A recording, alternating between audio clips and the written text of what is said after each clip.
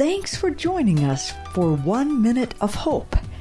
This time, Dr. Adams talks about being thirsty.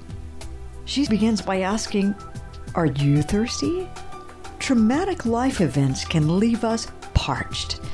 We have spent all our energy, our money, our time on staying upright and taking care of our loved ones.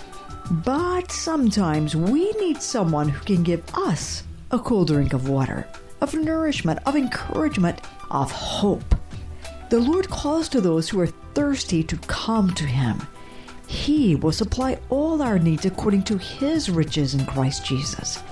He will supply your needs, especially in the dark, traumatic times.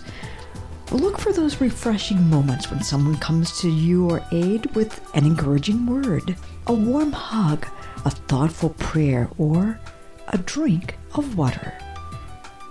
1 Minute of Hope with Dr. Adams of hopeafterbraininjury.org. If you'd like to touch base with Dr. Adams to send an idea or a thought or a question, she'd love to hear from you. Just visit hopeafterbraininjury.org. I'm Patty Foster, looking forward to being with you again for our next 1 Minute of Hope.